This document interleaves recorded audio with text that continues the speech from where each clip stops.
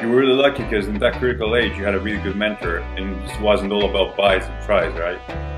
Yeah, so I think they basically said that's an afterthought. Yeah, you want them, but they're like ornaments on a Christmas tree. So you have to be headstrong enough to push ahead and believe in yourself, but at the same time, there's going to be roadblocks in your life that you're not going to be able to overcome on your own. Dr. Stuart McGill is in a lot of people's minds, and as far as I'm concerned, it's the gospel. He's the authority on low back injury and recovery, and he's worked with the who's who in Major League Baseball. I'm sure he's worked with numerous soccer players. He's worked with the NBA, the NFL. He's worked with top tier powerlifters, Olympic lifters, track and field athletes, just everybody. He's the guy when someone has come to a dead end with their back. So I would absolutely advise them to back off. They should see someone that's an expert in whatever it is that's ailing them, whether it be a knee, a shoulder, a back. You need to read everything that Dr. McGill's ever written if it concerns your back. Eric Cressy's really good with the shoulder. There's experts all over. Seek out the best in their field. Read their material first so you have somewhat of a baseline of understanding of what they're going to tell you, because most likely you're going to need to read their information anyway to understand the context of what they're suggesting for you. Yeah. And then as the lift turns around, the weight gets heavier. So this teaches someone to grind and explode. So what I have people do is work off RPE. It's basically the rate of perceived exertion or effort, but I like to run off a scale of 5 through 10. Yeah. So I've driven my body to great lengths that the average person would never do. So I feel like I need more of certain things. Say a couple, for sure things I wouldn't do. But besides this, it's really open to interpretation within reason. So hello, Brian. Welcome to Bros Do Science. It's a pleasure and honor to meet you. Thanks for having me, man. It's an honor. I have so many questions to ask because I've been following. I'm not stalking, but I'm following you for many years, and literally there are thousands of questions I want to make. Hopefully, you're patient. But before we go through all this, let me let people know who Brian Carroll is. So I'm 36 years old. I live in North Florida, United States. I've been powerlifting for about 20 years, and I kind of got the bug while I was in high school. I gravitated from playing baseball, and I started to really take to the iron quite a bit. And as I got more into strength training and getting big and, trying to bench press 350 pounds, my interest in baseball started to fade. So once I graduated high school, I never played baseball again and really just buried myself into lifting weights. And I had a mentor by the name of Skip Sylvester that got with me in the high school ages of 16 and 17. Mm-hmm. And he had me doing basic compound movements, barbell rows, squats, deadlifts, bench presses, overhead presses. So I had a really good foundation coming out of high school. And for my age, I would like to say I had a high level of training IQ at that point. Yeah. So that really helped propel me forward into some bodybuilding. And then eventually, as most people know, I took to powerlifting and have been doing it ever since. I did my first bench press meet in 1999 and have been hooked ever since. You were really lucky because in that critical age, you had a really good mentor and it wasn't all about buys and tries, right? Yeah, so I think they basically said that's an afterthought. Yeah, you want them, but they're like ornaments on a Christmas tree. Exactly. There's something you add later at the end. It's not the most important part. And they would actually bust on me a little bit or make fun of me for worrying about doing front raises. They're like, why are you even worried about front raises at 17 years old? Let's do some overhead presses and then finish off with maybe some side raises and some rear delts. But your front raise, the overhead press is going to give so much stimulation to your front delts that you're not going to need to do anything else, for those. So I had a really good, path, starting right off. So it really just helped streamline my my path to success, at least in some ways. Why some ways? Yeah, in some ways, because, obviously I loved training, so I would overtrain. I'd want to be in the gym every single day. When I first joined the gym in high school, it was a really nice setup. So I was used to training in my garage or in the high school weight room. I would go there 2 and 3 times a day just because I didn't have anything else to do. I'd go pump my triceps up. I'd go do some more bench presses. Yeah, it was definitely overkill. So we all know that the type A personality has to be harnessed and it has to be properly channeled, because that same drive that can make you great or really good at something can also be the thing that pulls you apart and undoes you. And obviously, those that have read about me and know about me know that I suffered a really big injury in my powerlifting career. And I would say that was a result of my type A personality. So remember when we had a chat a couple of weeks ago when you said about ego, and it's coming from you, especially, because I wanted to ask you about your world-class powerlifting records. Okay, I think it was your injury was in 2009, but Yep. before that you had a total of 2,751 pounds. Yes, I totaled over 2,700 pounds multiple times. And while on an obstacle course, as I was going to be a police officer at the time, I fell. In Florida, it's very humid in the summer. So the obstacle that I was trying to hurdle over was a barrier, and it was full of morning dew, so it was very slick. So as I was trying to make an impression on the people at being 275 pounds, I ran full speed and went to hurdle over, and I slipped and landed right on my sacrum area, where my butt and my back meet, basically. And I got up, and my legs weren't working, and I finished the course. And a couple weeks later, I deadlifted my first 800 in competition and squatted my first 1,100 in competition. So obviously, I knew something was wrong with me, but I was too stubborn and bullheaded to take a couple steps back. Now, the only reason why it really didn't start debilitating me till a few years later is I did take time off between meets. So I take just enough time off between meets to heal up a little bit, and then my back would become flared up again as I progressed forward. Eventually squatting 1,185 pounds at 275, which was the all-time world record since it's been beat with 1210, I think. But that was in 2011. So 2 years after the injury, I was still making nice progress. But we all know that everything becomes cumulative over time. Exactly. And after a while, bad movement patterns day to day, lifting heavy weight with bad form on occasion, not enough downtime, and just being like too big for my frame, all that became cumulative. And I ended up seeing Dr. McGill in 2013 after my day-to-day life being impacted and my lift started regressing. Whoa, what's the bad ego for what changed and took all the way? Because, with your statue back in the days, and still, but back in the day where you were injured, what created that ego to just fade away? And what was the poisonous part of that? Because people should listen to that. Okay, so the ego is a good thing. It's what helps you believe in yourself and push forward no matter what. Because growing up, if you tell people you want to do something, you're going to have people always tearing it apart or saying you'll never do it. Mm-hmm. So you have to be headstrong enough to push ahead and believe in yourself. But at the same time, there's going to be roadblocks in your life that you're not going to be able to overcome on your own. So this was a turning point for me. I'd always done my own training. I created my own philosophy, 10/20 Life, which is my strength training philosophy. So I had a lot of experience. I've worked with clients and trained clients all over the world. But I knew that I tried my own way with my back so many times. I was going to the doctor for spine epidurals and facet injections. I went through the physical therapy. I took time off. I tried the stretching that you see, the mobility work. Nothing had worked. And I was familiar with Dr. McGill's work. And what I did is I told myself that I've tried every single avenue, and my ego was not so big that I knew. It wasn't so big that I couldn't take a step back and say, look, this is beyond my scope of expertise.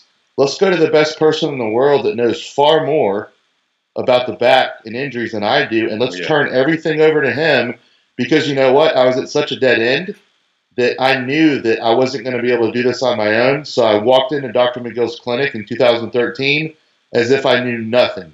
And I went over there and turned everything over to him 100%, except for one thing.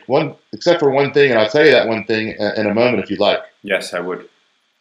The only thing that I told him, because he did tell me that I'll be able to get you pain-free, but he wanted me to consider remembering what it's like to be pain-free day to day and enjoying my life again without the lifting. So he wanted me to to regain this athleticism slowly by following his instructions.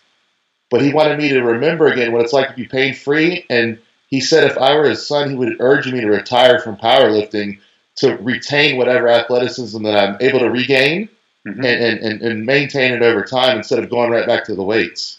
And I said, well, my wife was with me, and I looked at her and I looked at him, and I said, well, I can tell you now, if I become healthy and pain-free, I'm going to return back to lifting. And he knew that this was a negotiation. We talk about it in the book, Gift of Injury. That was the only time where I stood my ground and pushed back a little bit. And he relented and said, who knows, maybe you're right. Maybe we end up writing a book about it one day. And the rest is history. Like, because I've met Dr. McGill.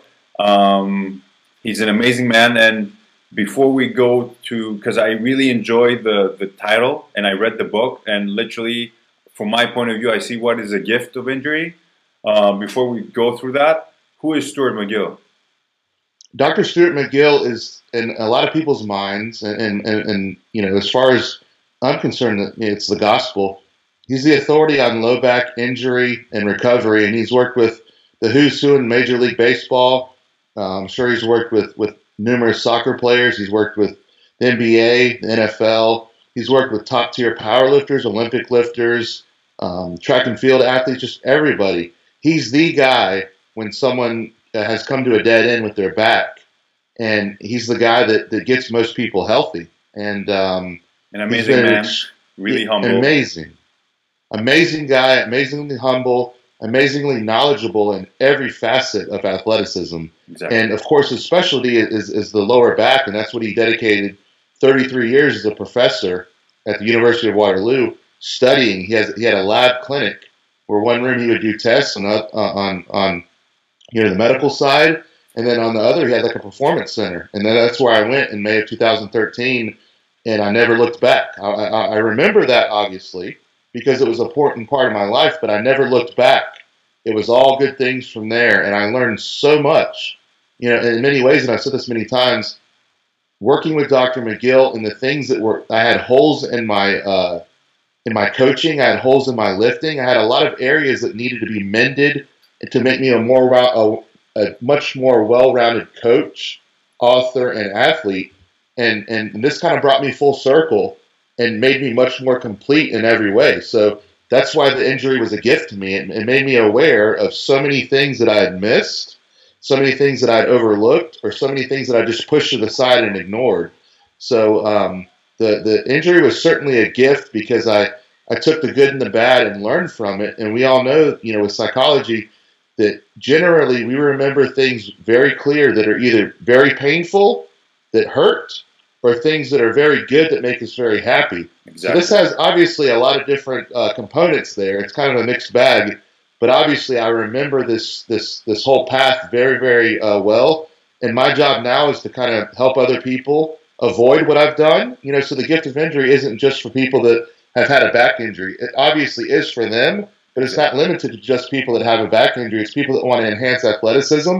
And most importantly, it's people that want to avoid the path that I went down. So best case scenario, you don't hurt your back like I did, and you retain your athleticism, and you never have to go down my path. That's what I wish for most people. And especially, you know, you're the man to know regarding, because I've got L5S1 retrolesthesis from all the heavy lifting, and pain is something you don't want to have 24/7. No, you know, there's psychological factors there too. That when you start to have pain day to day, it starts to wear on you mentally. And then we're not even talking about the aspect of you going to the gym and starting to have pain and you not being able to do what you love. That carries over into your personal life with your husband or your wife, your boyfriend, your girlfriend, your significant other. It starts to wear on them as well. Exactly. Everything is cumulative, good or bad. And that's one of the big messages that I try to talk to people. And people think that the small things don't matter. Oh, how I moved to pick up that paper towel I dropped, or how I fill up the dog bowl with dog food doesn't matter. Everything is cumulative, good or bad. This isn't just my opinion; it's science. And exactly, that's a great point, because usually people think that the method Dr. McGill uses, and what you were talking about your book, because I want to talk about the big three also, how it helped you, because you always talk about the big three, is that Dr. McGill talks about anti-flexion, and that it's a mechanism. And basically, he says that, but in that not the context that people think.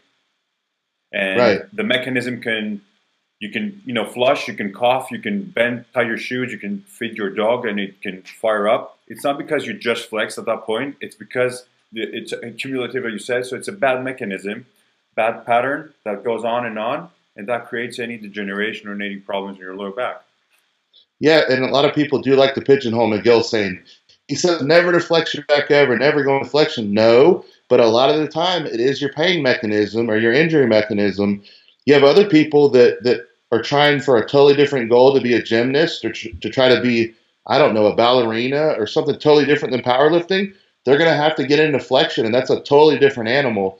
But for the person that's trying to be strong and resilient, or try to power lift, or someone that does have a history of disc herniations or back pain caused by flexion, you're going to have to be aware that that is the mechanism for pain, and you need to avoid that. So a lot of people do like to pigeonhole him and just take a little bit out of context and say, Exactly. oh, you can't do this, you can't do that. Well, it just depends. It depends on your goal.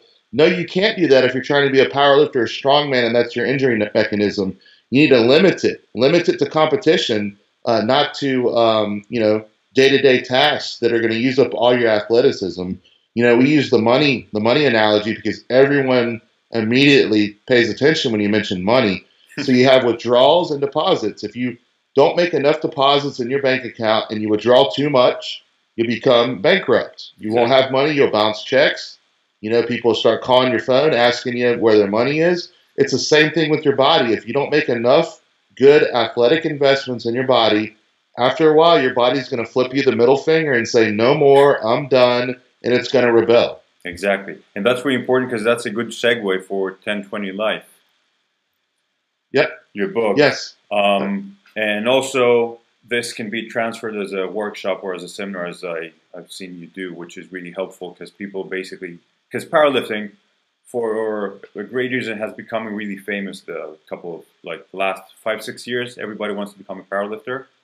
But if you can bring me through the 1020 Life, which is basically a non-brainer protocol for how you can train for me. And also, because I'm getting back from my injury now and I feel good, what would be the 1020 Life? What is the 1020 Life for you? So 1020 Life, what it stands for is 10 and 20 weeks at a time for a lifetime of positive momentum in training and in life. And what it is, it's a custom protocol for anyone that wants to strength train, and specifically if they want to power lift, it's all the better for them. But it's not just limited to people that want to actually compete. You mentioned how the barbell lifts have gotten really popular in the last 5 to 6 years, and really strongman has come on really, really big in the last couple of years. Strongman's gotten very popular. So I think, in my opinion, the reason why that and Olympic lifting and powerlifting has gotten very popular, and that's due to CrossFit. Yes. CrossFit, and I'm not going to say anything good or bad about CrossFit other than CrossFit has brought to the mainstream the fact that just because you lift a barbell, if you're a woman, it won't turn you into a man. So now on the cover of magazines, you have very good-looking females squatting, benching, deadlifting, rowing, chinning, doing all the things that we've been saying to do forever. But now that CrossFit started having the ladies do it and they look fantastic. Great impact. Now you see them doing Olympic lifting, you see them do powerlifting, and then lately you see them doing a lot of strongman competing. So it's awesome to see this. So as the fad is kind of rolling in with the barbell lifts, a lot of people are getting into powerlifting. And so I created a system that's really helpful, top to bottom. And it's a sustainable approach. It's not just about getting you strongest the fastest and then, you being, all beat up and worn out in a couple of years. It's all about a sustainable approach. And I have 5 major principles that we talk about in 1020 Life, and they're very simple. And this isn't just a template this is how you should train. I give you the principles. I give you the parameters. I teach you how to be your own coach. I give you lifting cues. I give you programming cues.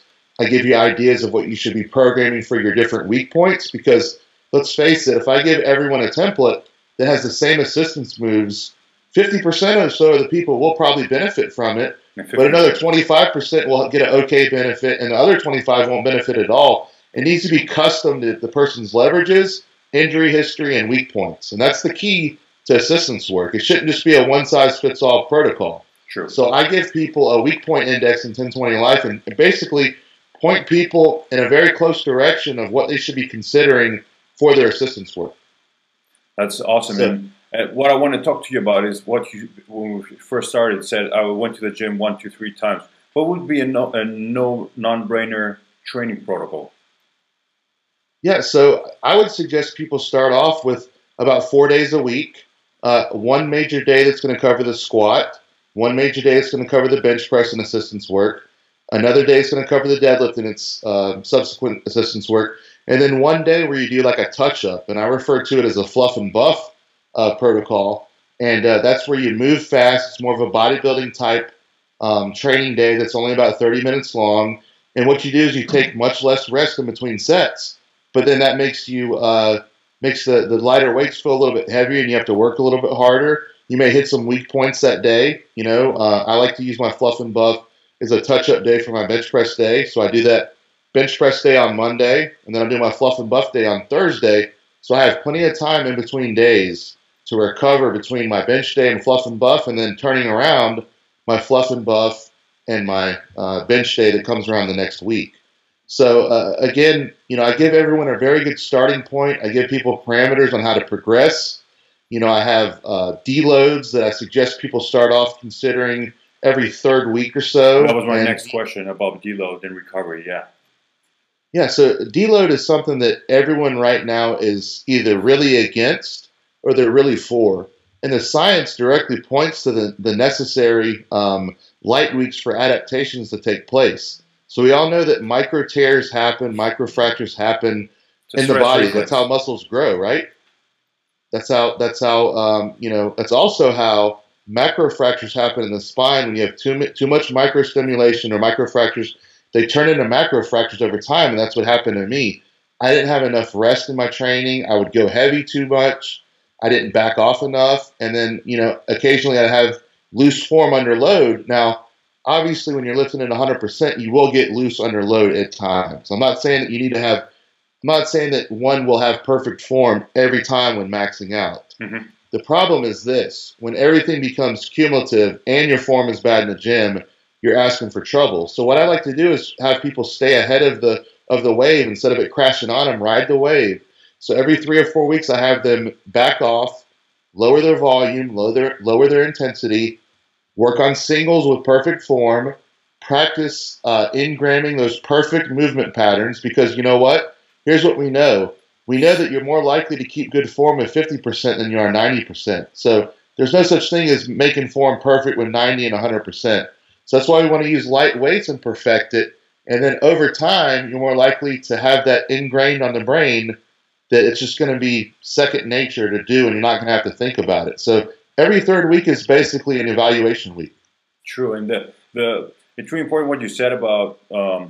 Remember when you said about the warm up, which is 20 to 30 repetitions with a bar, or yep, with no bar, regarding how you squat or how you bench or how you deadlift, because people go straight. And I'm not going to say either, because I've been coaching CrossFit for 5-6 years, and I had my own gym, and the problem is assessment. If the person cannot squat with no bar, why would you load your client or your athlete with a bar? That's like the basics of training.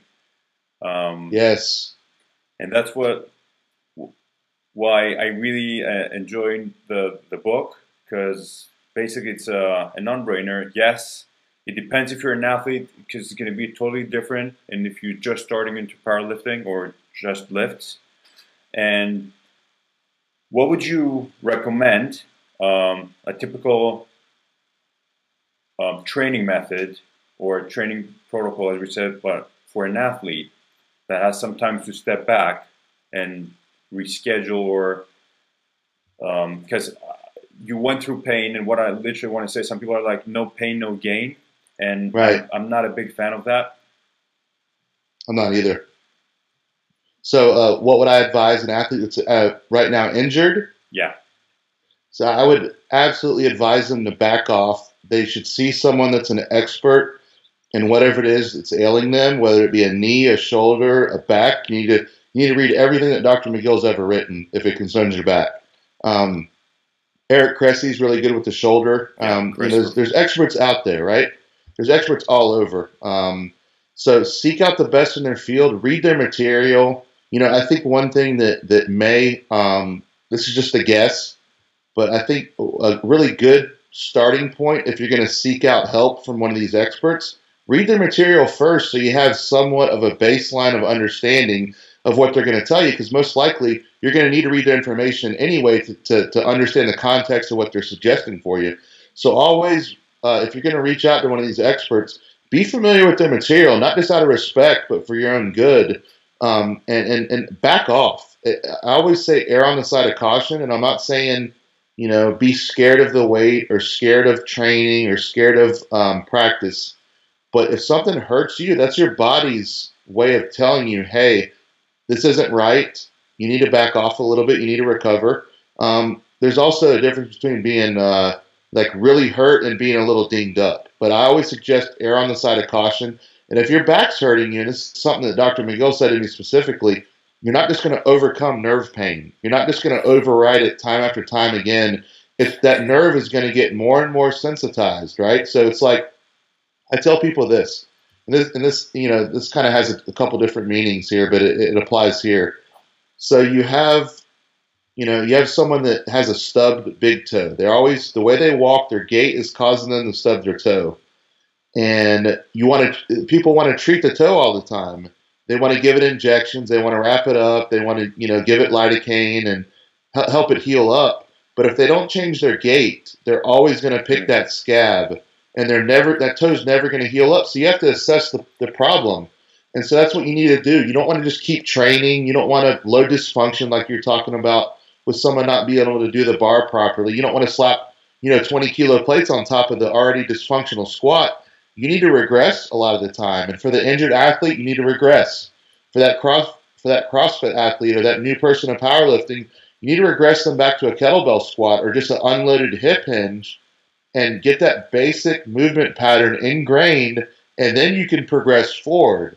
So I think people need to have, if they get nothing else out of what I'm saying right now, understand that regressions are for a purpose. A lot of the time, you need to take that one step back to go 2 steps forward. Exactly. And the thing sometimes I usually say to some of my clients is, and that's why, because you know about strength, you did after your injury, I don't know how you did that. You did like 2,650 pounds, I think, 2017 in the Arnold, which was amazing. I appreciate that. What happened, and I don't know what's the plan for next year, because hopefully you've got something planned. Yeah. So the thing about coming back from injury, and I just want to say this one little bit, is what I did, and I talk about this in Gift of Injury, and I've written a couple articles on it on PowerXStrength.com. But the person with the type A personality, or the person that doesn't want to take time off, they have to change their thinking. Okay, that same ego that's made them great also is what makes them hard-headed. Okay, so what they have to do is they have to do a little bit of psychology. They have to think and say, okay, I'm going to take all this effort and all this tenacity and energy that I usually put into my training and my preparation. I got to take it back and put it into my rehab now. And I have to focus and understand that if I do too much, then it could actually be counterproductive at this time. So follow instructions, put all your effort in being perfect every day, and then harness that energy into motivation and getting 100% once again, and then channel it to your competition or the field or whatever it is you have to do. But you have to take a step back and be patient and unleash it when it's time. And the problem is, a lot of people want to take 3 or 4 weeks off, and that's not enough time for a lot of people. So you have to kind of rewire some things a little bit and understand there's going to be a time to unleash all this pent-up aggression. But right now you need to focus and put it into rehab, getting better, being conscientious of what you're doing, the way you're moving, the little details of nutrition, the supplementation. You're making sure you're mentally, you might need to seek counseling. You might need to read some books. You might have to rewire some things, and people don't understand that a physical injury does affect the psychological a lot, the psychological aspect of an athlete. So you have to be ready, and it depends on how bad do you want it. And that's a cheesy thing to say, but how bad do you want to be healthy? Well, that means sometimes you have to back off. And what I always say is insanity is doing the same thing over and over again and waiting something to change. Yep. So by not changing a thing and keep on doing the same thing, it's not going to become any better. Yep, I totally agree, man. It takes a special person to be able to back off, give yourself permission, time to heal, and then when it's time, when you have that green light, and when you get the thumbs up, okay, then you harness patiently into progressions back to where you want to go, regressions and progressions. Exactly. Regarding strength, just because it's a myth about regarding, big muscles being strength. Can you talk to me about how you literally got stronger with all the neuro adaptations and basically training your nervous system regarding that? Not only after your injury, but I've seen a couple of videos with you and Dr. McGill, and I've seen some of your the things you talked on your book. And can you just tell me, because I know it's a big subject, but how can we become stronger by basically using our nervous system? Yeah, so unleashing that beast on competition day is all about priming your body. It's not about going all out every single day in the gym. It's not about building the biggest muscles you can build, because we see a lot of bodybuilders that are way bigger and look a lot bigger than the top powerlifters in the world, but they would obviously not beat them in a powerlifting meet. Now, Ronnie Coleman or Stan Efferding are exceptions to that rule. We don't take the 0.1% and make it the rule. That's the exception to the rule, and you have exceptions across the board everywhere. But as powerlifters, it's not just about the biggest muscle. It's not just about the biggest guy. It's about leverages. It's about speed. It's about, prepping the body to be the strongest on competition day. And there's a lot of different tricks that we use. We utilize speed work whenever we find that there's a lack of explosiveness out of the bottom of a lift. We'll work speed. We'll work different lifts out of non-advantageous positions, whether it be a rack pull or a squat in the bottom, like what they call that an Anderson squat right now. There's a lot of different ways to attack it. There's also something that we do called reverse bands, or the Lighten method, where basically you hang bands from top of a rack, whether you're bench pressing, squatting, or deadlifting, and you, as the weight comes down in the hole in the bottom of the lift, it gets lighter, and then as the lift turns around, the weight gets heavier. So this teaches someone to grind and explode. Same thing with the blocks. We used to, like 10 years ago, we used to retract all the blocks we had just to find strength in all the angles of our muscle. Oh, the board presses are still a staple in mine for bench press. Yes. So depending on where you're weak is where you need to work. So if you really struggle the last 3 or 4 inches on a bench press, then you want to work, where you have 3 or 4 2x4s on your chest. You can move your grip in to make the stroke even longer. You have to press further. And then when it's time in competition, when you move your hands back out, then it's going to be a way better stroke for you, because you've been used to pressing it so far. You've been working in that area where you're kind of weak or lack a bit. So we have all kinds of different tricks and ways we approach it. There's another thing that you got to consider too when you're comparing bodybuilding to powerlifting, and the powerlifter being, it's all about the go. Bodybuilders, some people say, and a lot of them are, all show and no go. All that matters on meet day is how much you lift. So a lot of the time, you can have someone put on a bunch of muscle in a bodybuilding type training approach and it not carry over at all on the powerlifting platform. So it isn't just about, having muscle, in places that may or may not carry over. It's about the complete package. And we do know that powerlifting is about weight classes. True. So if you're only going to gain 10 pounds on your bench press, but you gain 20 pounds of body weight, that's not a very good trade-off. So again, it's so much about the neural preparation. It's about being able to summon that strength in one rep. It's about wrapping your mind about harnessing all that power into one perfect rep. Whereas a bodybuilder, they're slower, more grindy, squeezing for 10, 15, 20 reps. There's no sense of urgency with each rep. There's no mental preparation for execution. One rep, kill it, and then you're done. It's like a beast that you turn off for one rep. And this is what you practice. And, you talked about the videos on YouTube with the neuromuscular priming. A nice bark, a yell, or a stomp wakes up the neurological system, and it gets you into a fight or flight mode. So I'm not saying, and you practice this in training. You don't want to just say, okay, here I am going for my biggest lift ever in a competition and say, hey, guy, hit me. No, you need to be, you need to understand that some people may not respond well to being hit. It may take them away from their focus, or it may make them mad and really focus. So this is something that you experiment with. And you know what? And one of the key principles that I talk about over and over in 1020 Life is you train the way you compete. So if you're really trying to compete in powerlifting, when you're peaking for that meet, you need to have everything that you can control under control and as close to the meet setting as possible. So if you like to get a slap for your big lift to help you get in the zone, then you need to get that slap by that same person. If you like to be left alone and not talked to and you have earbuds in your ears, then that's what you do in practice and in competition.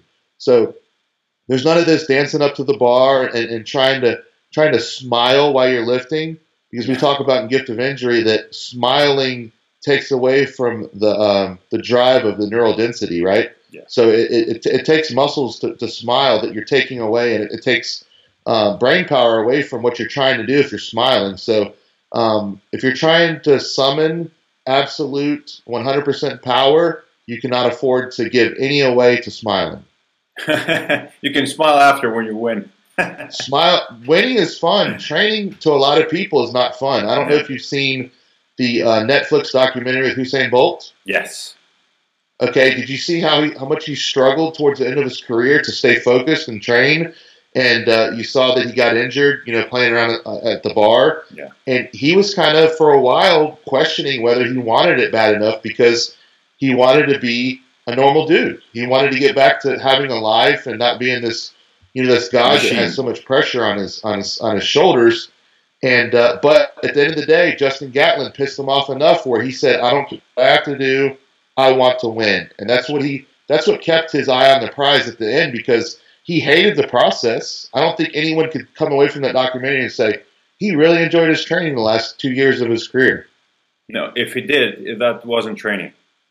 Right. And that's why I always say, one is that documentary with Usain Bolt, and the other one is Pumping Iron. When people ask me how to train, I'm like, watch that movie, because it's not all about, butterflies, rainbows, and unicorns. It's tough, and you know it better. Training is tough, and you've got to embrace the process. I don't want to say you have to always enjoy it, because it's pretty brutal, especially when, again, like I talked about earlier, the process of coming back from a severe injury that's not fun, but you learn to embrace it, because you learn so much, during the process. You learn a lot about yourself mentally and physically, what you can overcome. You get harder, you get more tough, you get mentally stronger during that time. But it's not always smiles and rainbows, man. There's a lot of tough stuff you have to deal. Even when you're very successful, you have to continually put in that work. And as the bar raises, so do the expectations of the people around you. And you've got to always get better. And even if it's just 0.5% with your form, or a little fraction of a percent with your mental game, everything has to evolve and move forward. Otherwise, you will regress.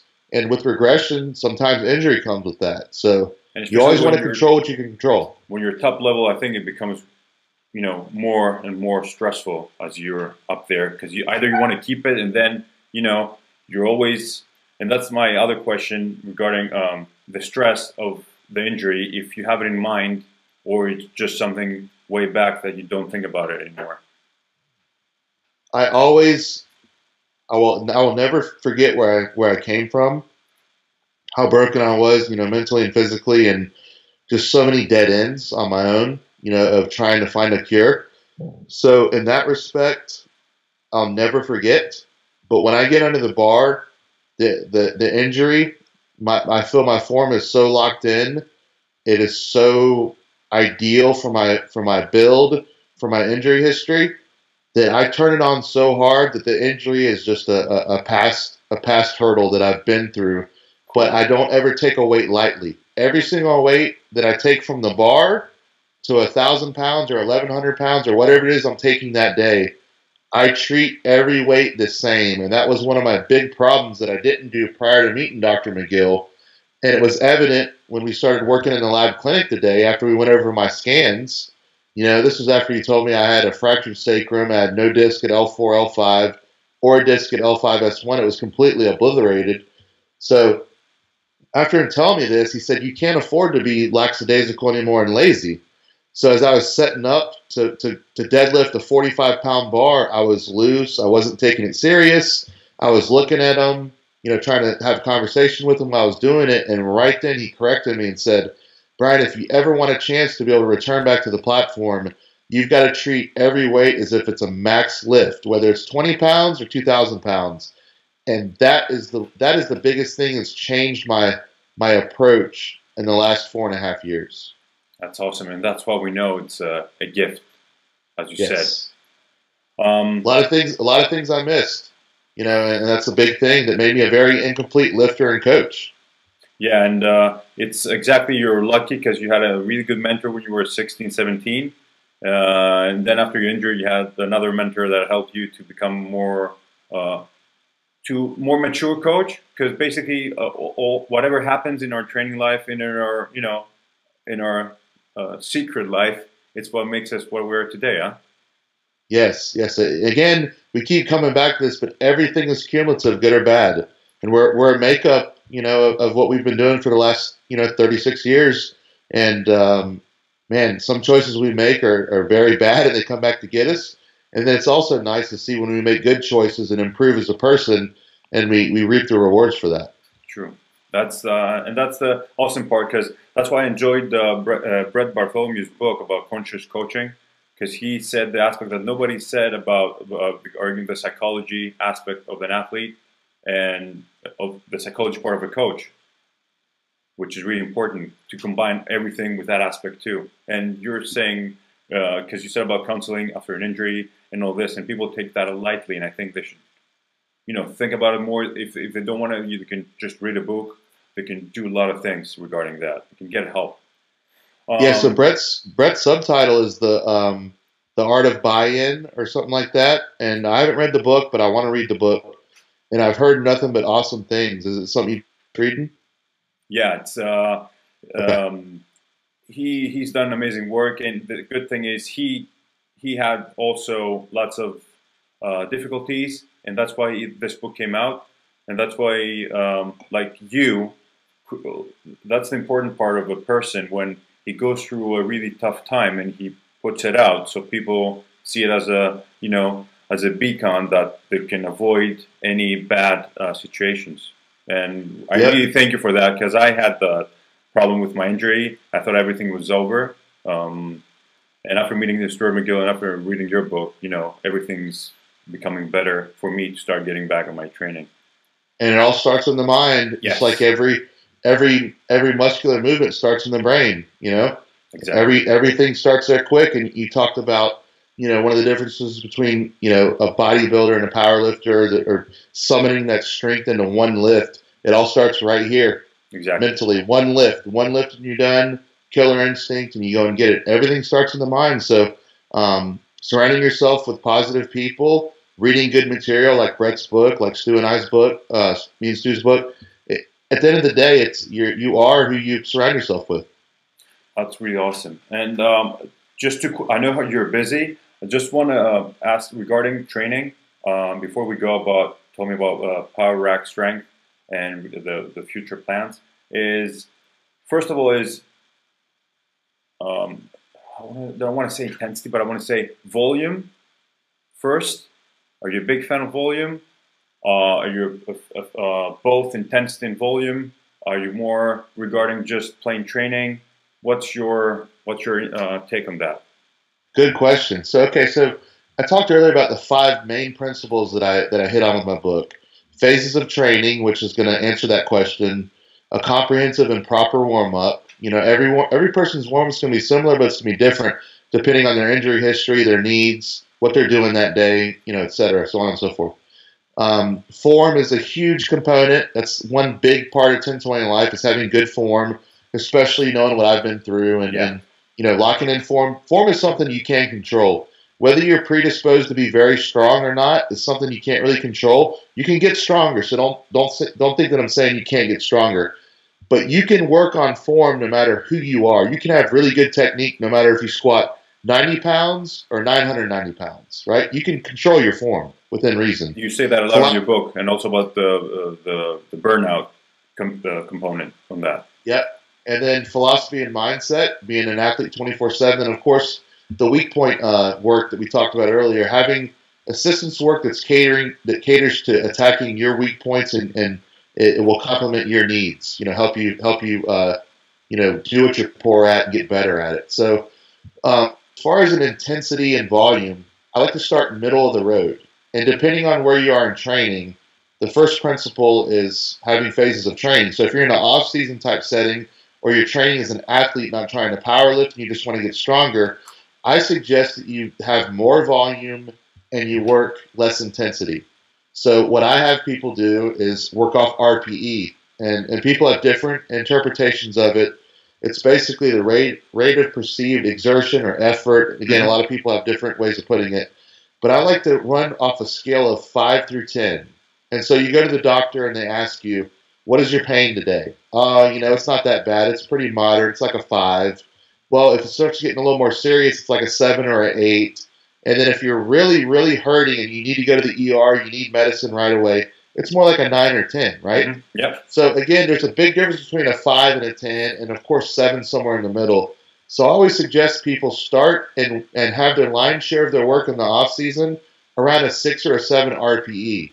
So again, for some people it's going to be hard to kind of determine. It's going to be a work in progress for them.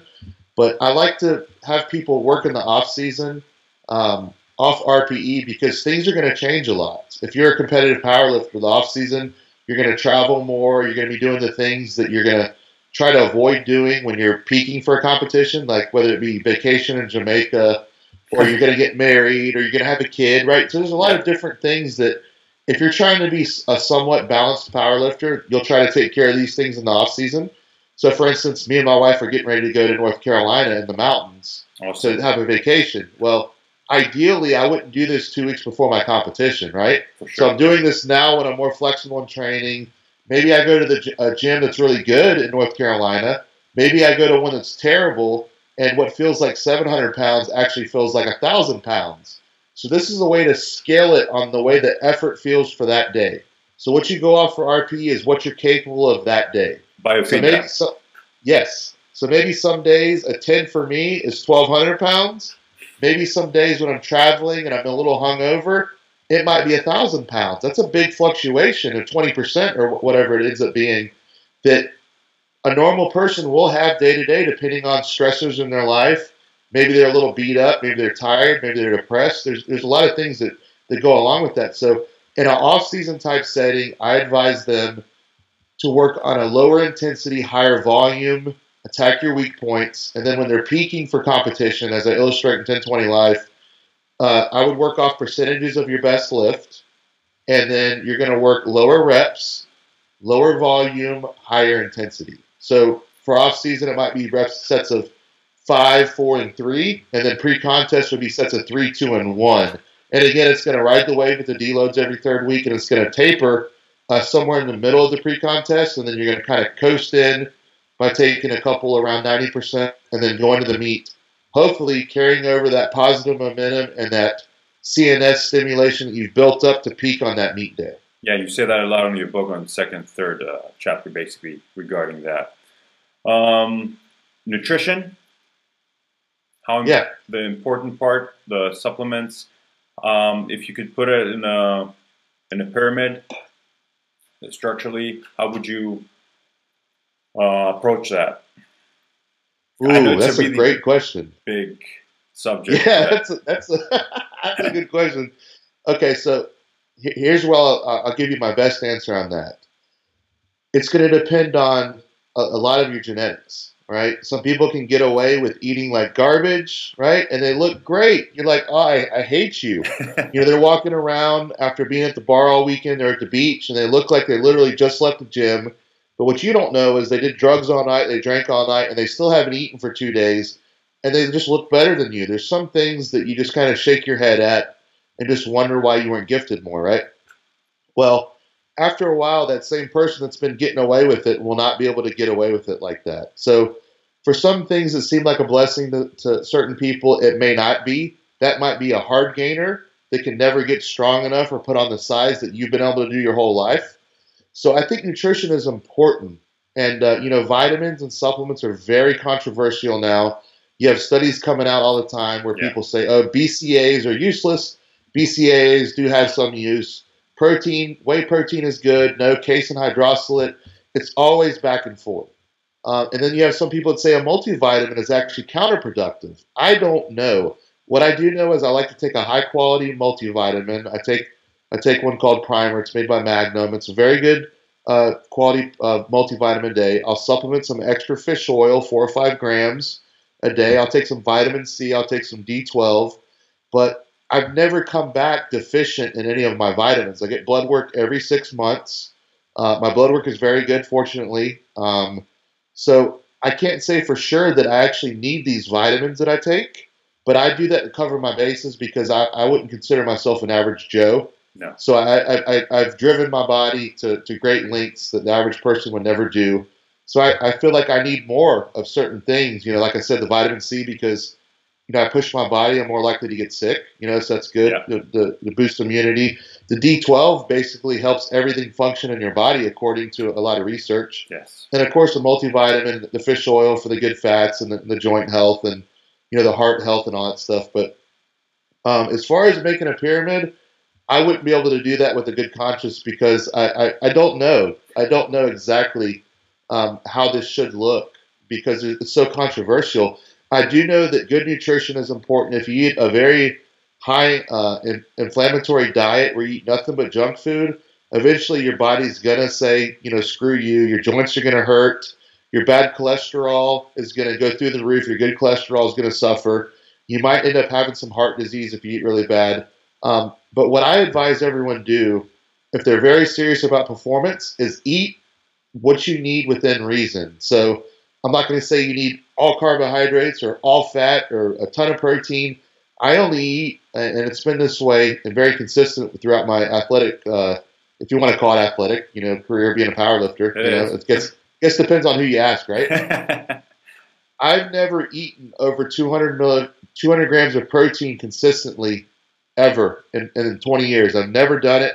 I've never bought into the fact that you need X amount per pound of lean body mass or et cetera. You've seen studies all the time. You can't assimilate this much protein at a time. You can't take in this much protein per day. Your body, doesn't use it this way. It uses it that way. And, some of the latest research shows an insulin spike with too much protein. So yeah, I don't really, sometimes you just kind of wonder what the hell is good for you, right? Because you can read a paper that says amazing things, then you read another one, then you read another one. Regarding protein, like in Florida, there's this amazing man and an amazing professor and a friend, Dr. Jose Antonio, who did a lot of work regarding that. What he always says is he's a big fan of protein, and we all are. But he says because people thought bone density goes down, you might have problem with your kidneys, whatever. But he did that in the longitudinal study that came out 6-7 months ago, and saying no, this cannot happen. But also you cannot follow RDA, which is like 0.8 per kilo or whatever. Just keep it balanced regarding your all day training and living, as you said. Yeah, so I sum it up like this. Like diet and supplementation, it's akin to training. You need just enough. How much is enough? It depends. Have a baseline where you start somewhere, just like with your diet, just like with your training, your volume, your intensity, your sets and reps. Start somewhere. If it's working for you, don't change it. And then if it's too much, you show signs of, you're getting fatter or bloated or overtrained. That would mean you need to scale back. Maybe your carbs are fat a little bit. Scale back your volume and training. and then adjust from there. So don't just change everything and throw the baby out with the bathwater. Little changes over time, I think, is what makes someone have the ability to have longevity in sport. It isn't just changing. We see people all the time. I'm doing this program. I'm doing this diet. I'm working with this coach. I'm following this method, and they never make progress because they're not consistent. Yes, so it isn't always just about having the perfect diet or running 10-20 Life or getting with the perfect doctor. A lot of the time, it's just not changing everything at once. It's just giving it enough time to work or not, and then making small adjustments. Excellent point. Excellent point. Thank you for that. Power Rack Strength. Yeah. Tell me about it.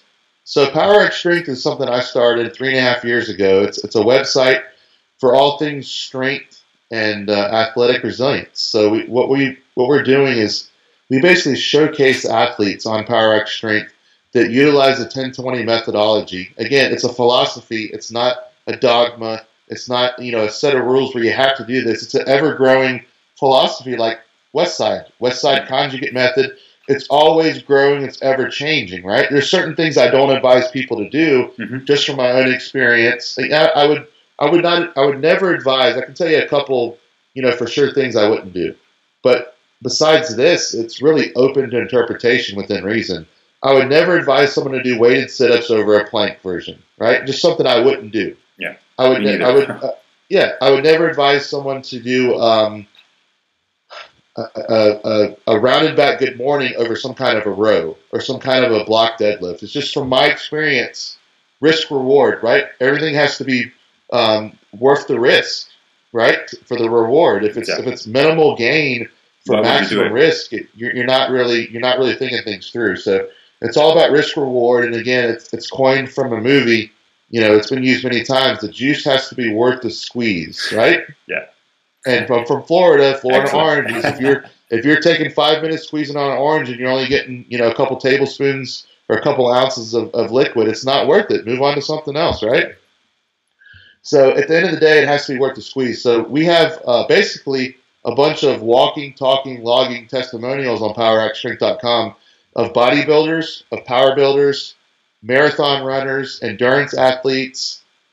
You name it on the website, strength and conditioning coaches, and then now strongmen that all utilize the 10-20 Life philosophy in their own training, in their own endeavors, in their own gym, and their own clients. And it's a way for me to write articles that coincide and talk about the methods and expand the expansions of it and such. And then it's a place for people to pick up the 10-20 Life book, Gift of Injury, and read about the newest content that we're putting out there. And 2018, we're giving Power Rack Strength right now a nice facelift. It's going to be so much easier to use. It's grown so fast that I've been so busy creating 10-20 Life, writing Gift of Injury, working on power building for 10-20 Life that my marketing has suffered. My avenues of selling these things have suffered. So now that we've released Gift of Injury and I have a little bit of time, we're going to make Power Rack Strength so much more comprehensive and easy to use. So I can't wait for everyone to check it out and see the facelift we're giving it. And we've added another strongman to the site and another strength and conditioning coach. So really, we're going to be all things strength with resilience in 2018. And I'm really looking forward to getting out there and doing seminars abroad. We've got a few scheduled already this year. And I had a hell of a one with Craig Liebenson that we did at Exos Phoenix. Instagram. Loved it, man. We're working with clinicians, chiropractors, physical therapists, professional strength and conditioning coaches with big league teams. I mean, hey, this thing is getting a lot bigger than just some powerlifting. So I can't wait to help as many people as I can with my story and with my ever-growing knowledge and the people I surround myself with. So what's the plan for regarding your seminars and workshops? What people are going to see there, what people are going to basically learn? I'm planning to bring you to UK and Greece, so... I can't wait to do it. So what I like to do is I like to give people, the 5 basic principles of 10-20 Life. I'll discuss why you should have phases of training. We go through a hands-on and a PowerPoint of a comprehensive. We have 4 bullet points that we want to check off our list every single day. The first part is breaking a sweat. And if you're not breaking a sweat before you go into the bar, your ass is going to be injured. Yeah. Second part, of course, is the McGill Big 3, which is it's a staple in all of my programming.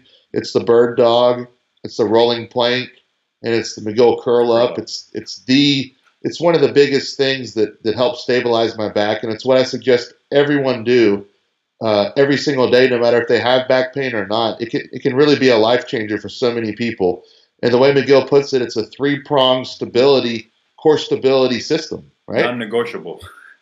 Non-negotiable. You need to be doing it every day. Exactly. So we'll be covering the warm-up and how to do that. The second part being the McGill Big 3, the third part being a specialized movement for the day. Again, not everyone's going to need direct hip work before they get under the bar. Some people are going to have good hips, breaking a sweat McGill Big 3, and then getting under the bar, which is the fourth part, will be fine for them. They may need to warm up their shoulders a little bit due to some achy shoulders or tendonitis in their forearms or whatever it may be. So the third part is just a specialized movement for the day to get them ready for squats, benches, or deadlifts or whatever they're doing that day.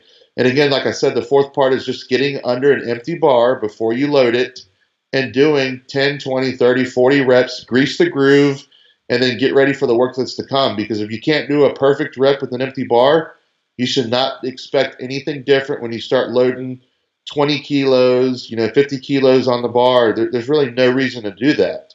So in the seminars, we're going to be covering, hands-on portion of that, describing why you should be warming up properly. We're going to be covering the hands-on portion of the form very thoroughly, breaking down the squat, bench, and deadlift. And then, important is to remember the assistance work that is derived to build your squat, bench, and deadlift will be addressed as well in both the hands-on and PowerPoint portion of a seminar, where we talk about where you miss and what your weak points are. We'll decide what assistance work you're going to do, and I'm going to show you how I go about doing that. And basically, I'm going to teach you to be your own coach, just like I do at 1020 Life. And then, of course, probably the most important part, and this is mostly lecture, is being an athlete 24/7. The philosophy and mindset of being an athlete of all times, the way you move, not missing lifts in training, always erring on the side of caution, just knowing the difference between being scared and being smart. There's huge differences, and I teach you how to. Really absolutely. So I teach you how to be your own. I give you safeguards to help protect yourself, and we have a nice seminar where we do plenty of hands-on, and we have a nice back and forth between the practical and lecture part. So I keep you entertained, and we cover a lot to make you a much better, not powerlifter necessarily, but a strength athlete or a strength coach, or just someone who's going to be a lot more thoroughly versed in the squat, bench, and deadlift, and a lot of the components that go along with that. Okay, that's really, really awesome. And I saw the feedback from the seminar you did with Liebinson, and everybody was so excited. I'm looking forward to it. So, well, I can't wait. I'm doing a seminar in Chicago, and in May it looks like. I'm doing one in Connecticut in February, and hell, we might end up setting up a couple more. Besides Greece and the UK, with some of our other allies. So I'm really looking forward to this. And me too, man. Me too. Again, it's not just it's not just something very cool that I can go and just share my story, but to me, it's kind of an obligation on my shoulders to go out there and help other people. So I enjoy doing it, but I think that if I don't spread this knowledge, I think I'm doing a lot of people a disservice. So I'm highly motivated to go out and share my story, talk about my work with Dr. McGill, how I came about 1020 Life, how I beat my back injury, and then some basic, easily applicable principles to take home and break down right away. That's awesome. That's really neat. I'm going to put all the links regarding your books and your website under the thread I'm going to create the video on. And people can find you on Instagram, Facebook, and on your webpage. And hopefully you will have the seminars that we're trying to create. Absolutely. I can't wait, man. Thank you so much, man. I love what you're doing with Bros Do Science. I can't wait to showcase the new PowerX Strength and to get out there and do these seminars. And anything you need to me, just let me know, okay? Thank you so much for your time. It was a pleasure. Thank you. All right, have a good one. You too.